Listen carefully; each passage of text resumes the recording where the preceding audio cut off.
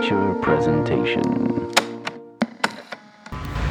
Welcome back to another Untitled Movie Review. I am one of your hosts, Matt Rohrbeck, alongside, he's allergic to tomatoes, but he is tomato meter approved, Eric Marchand. Matt, it's day one. We're in a park of the Toronto International Film Festival. Not reviewing any TIFF movies yet. We've seen about, 9 in total. I haven't reviewed a single one. Not one, but we are reviewing Barbarian, which is an unofficial pick of the Toronto Midnight Madness That is lineup. true. We probably could have put the TIFF, maybe not officially. I should try We to should find put a the way. unofficial... the Midnight Dankness logo on it. Dubbed by Peter Kaplowski, who had a screening the other day, which apparently went really well. Yeah, last night it premiered, a Toronto premiere at Midnight Dankness, which was kind of the prologue to Midnight Madness. Yeah. So it is kind of an unofficial TIFF movie. So maybe this is technically our first TIFF review. I don't know. I guess, yeah. Yeah, but we are reviewing Zach Cregger's Barbarian, as Eric mentioned, which should now be playing in cinemas for you guys by the time... This is all a blur, everyone. As you can hear with the background noise Eric mentioned, we are recording all of our podcasts throughout the Toronto International Film Festival, kind of like on the go. You guys might remember this from a couple years ago. I think 2019 or 2018 we did this. Pre-pandemic, we did this. I like the vibe of it. It gives a little down and dirty vibe, just like this movie. Yeah, it's super dank.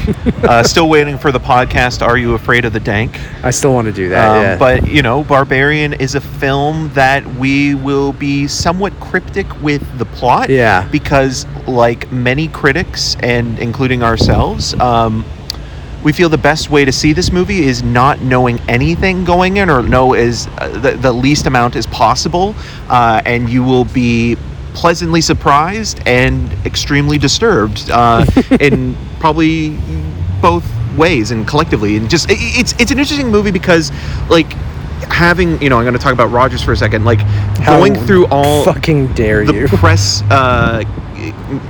media, the kits and stuff like that. Like, I wanted to make sure that I didn't even allude to anything that was too specific, because what Zach Cregger's movie does so well is it really flips the script in a way that you will never see coming, and you could not predict the Even outcome if you have of this movie. a little bit of an idea, you're there were subtle hints that, like, maybe after you've seen the movie and you go back and think about it, that will kind of allude to what the film is building to ultimately. Right. But I think the best way to see a movie like this is with, a packed audience on a Friday night, not knowing anything about it, and just enjoying it and thinking, like, okay, this is a director who hasn't really made a feature narrative since Miss March, and you look at the quality of this film, because horror movies in general, especially studio horror movies,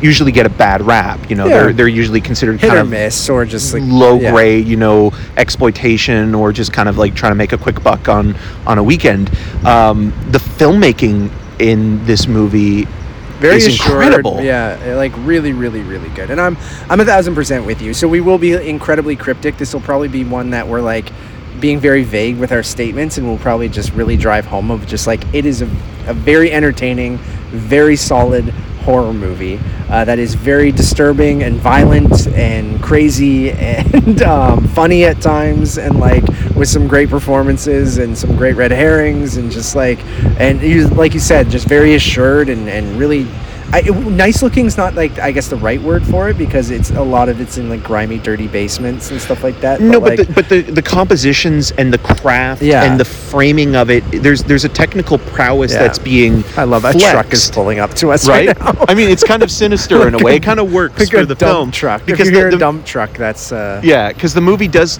take place in the automotive vehicle capital of Detroit. America, in Detroit, and I do think it is trying to make a social commentary on kind of the ruins of old Detroit, specifically in a post Reagan world, economically speaking.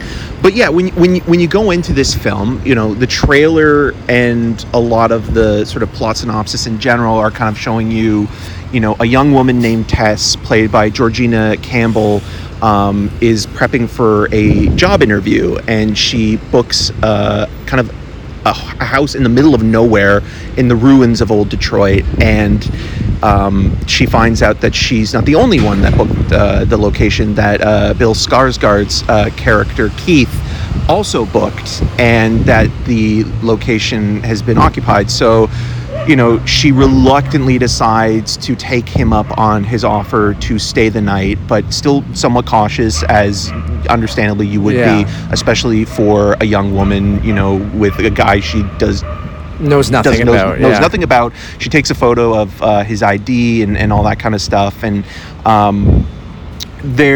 from there we kind of get that classic, like, we hear noises in the middle of the night, a door opens and you don't know who it was.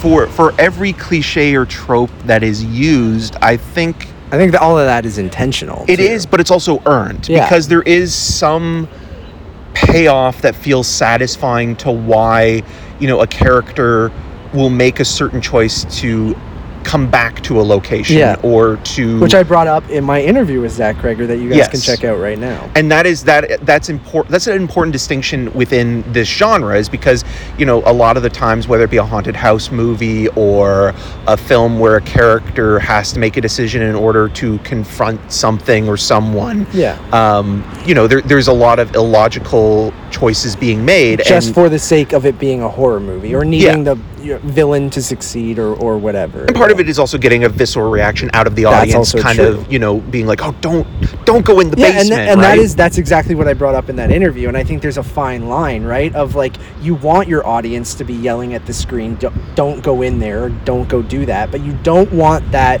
suspension of disbelief to be so strong that your audience or the people watching goes, no one would ever fucking do that. Like no one would do that. And then you kind of lose your audience, where Cregger does such a good job, I think, in this movie of making it not necessarily believable that they would do these things, but you understand that why their character. One, like, there's some great juxtaposition without giving anything away, of like, there's two different characters that do a very similar thing, or a very similar decision, but they do it for two completely different reasons, and each one feels true to their character of why they would go into that spot, or why they would go down into the basement, or whatever, right? Right. So, like, I think that was actually, really, really well done, where even though you're like, come on, don't go in there, are you fucking stupid? It's just like, you understand why those characters are doing it. And both are, one is very funny, and one is very like, sweet girl, don't go down there. Yeah, and I think what you're also speaking of as well is also a classic genre trope of usually, if you're thinking of even things like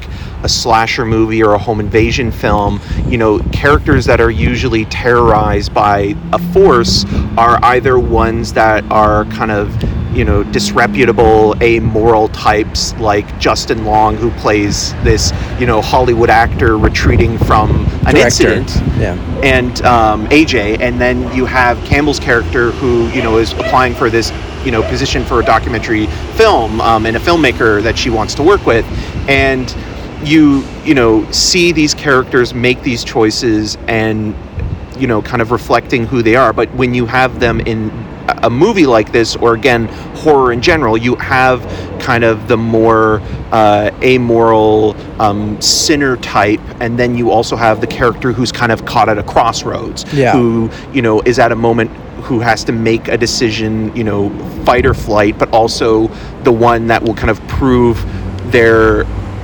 morality. Morality as a human being. And like that's the and moment the movie plays with that, of and character, I think right? is really great. And you mentioned how the movie's structured, and I think it's ingenious, and this isn't also spoiling anything, but a great aspect ratio change. I love me a good aspect ratio change, Eric, you know that. And you don't notice it at first, because in the first moment that it happens, like, usually a lot of filmmakers will kind of draw attention to the screen changing.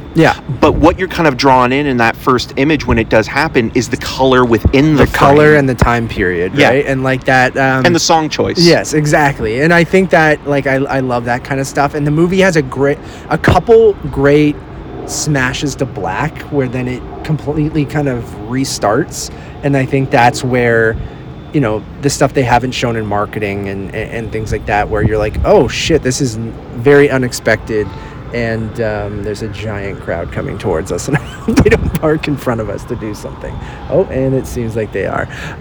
We'll see what happens there. But anyways, yeah, I know we're dancing around some things, but I really think this is, like we said at the beginning, a movie that just know it's going to be incredibly entertaining. It's going to be a wild ride. If you are a horror fan, I think you will vibe with this. Like even if it looks like your typical, not necessarily home invasion, but that whole Airbnb concept of like, is this guy sketchy or not kind of thing. Like, it's not that. That is just kind of a great setup for the movie, and I think it works really, really well. And then it evolves into something different. And I know people like, I don't want to say other movies that I would compare it to, because that might give certain things away, but some people have compared it to Malignant of last year. Yeah, in terms of how the genre tonally kind of switches from horror to comedy. Yeah. And again, you talk to Cregger about sort of the tonal balance and kind of coming from a comedic background as well, and in the way that you have people like Jordan Peele and Sam Raimi, and also, you know, William Peter Blatty, who, you know, wrote The Exorcist and directed The Exorcist Part 3, which is another movie where if you go in not knowing what it is, you might be disappointed that it's not a traditional Exorcist movie, but then you'll also be maybe somewhat surprised by how funny and weird it is, and Barbarian definitely is that. Yeah. There are horror movies as well that I could reference in terms of, you know, But what this give is things emulating, away, yeah. but it will give it away, and I think it's best to not know as little as possible going into this thing, and,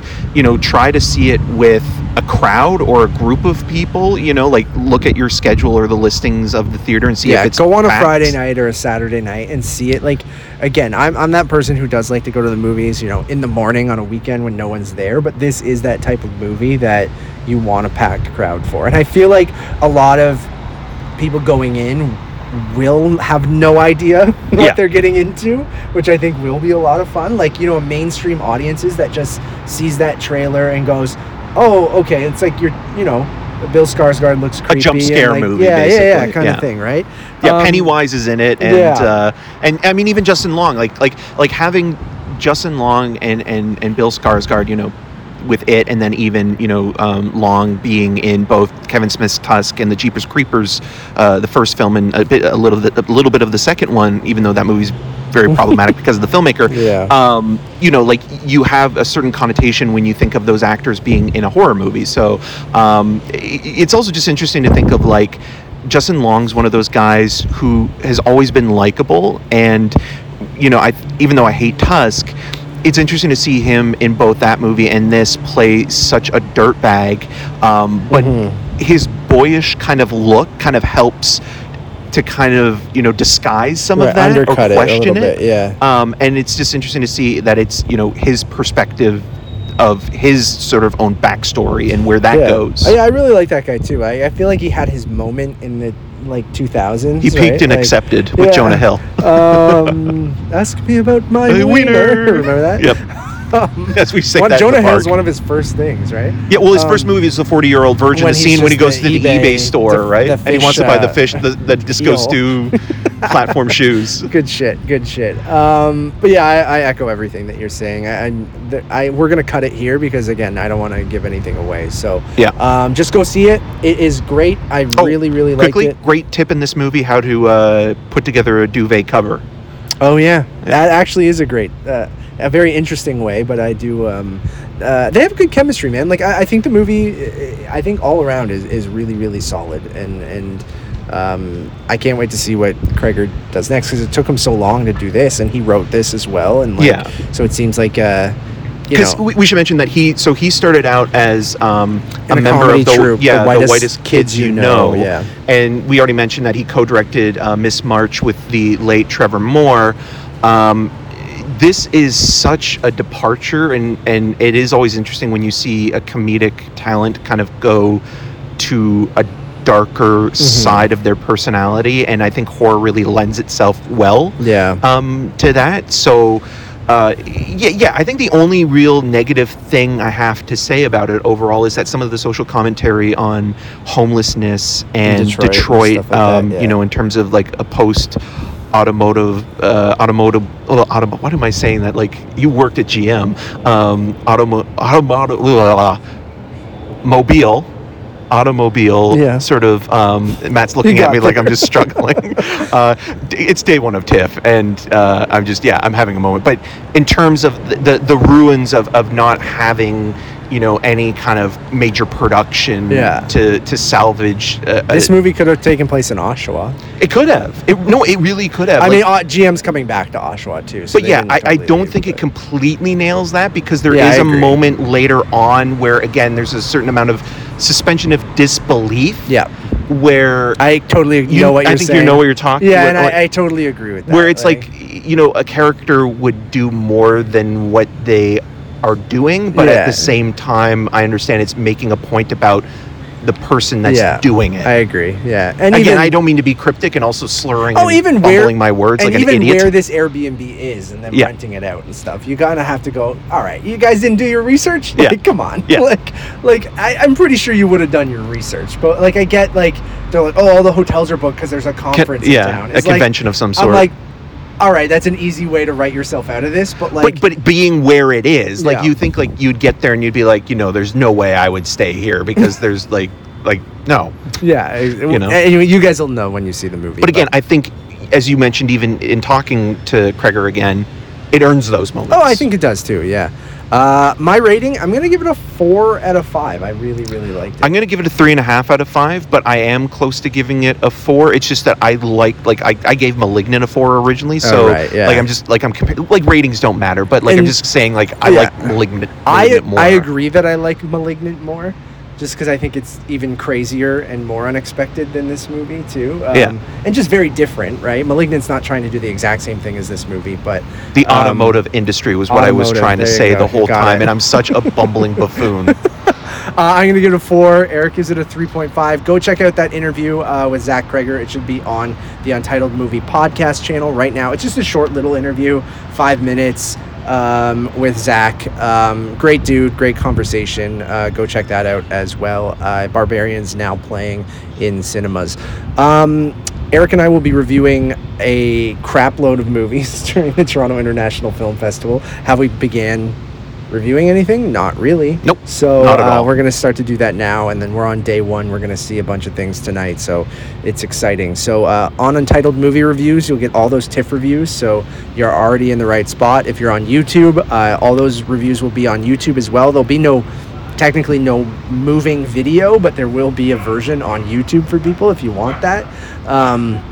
But one-stop shop for everything. Just head over to Letterboxd, which is Untitled_movies. We'll post everything over there.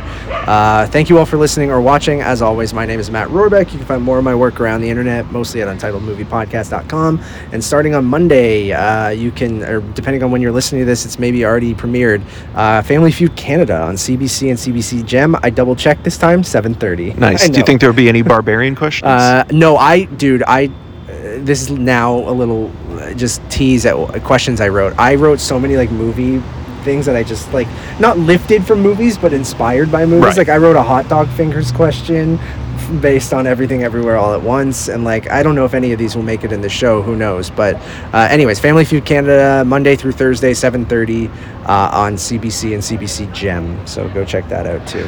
And I'm Eric Merchant. You can find more of my video reviews on rogerstv.com/cinemascene and on the social medias at EM6211. Until next time. Automotive industry. Bye, everyone. Bye.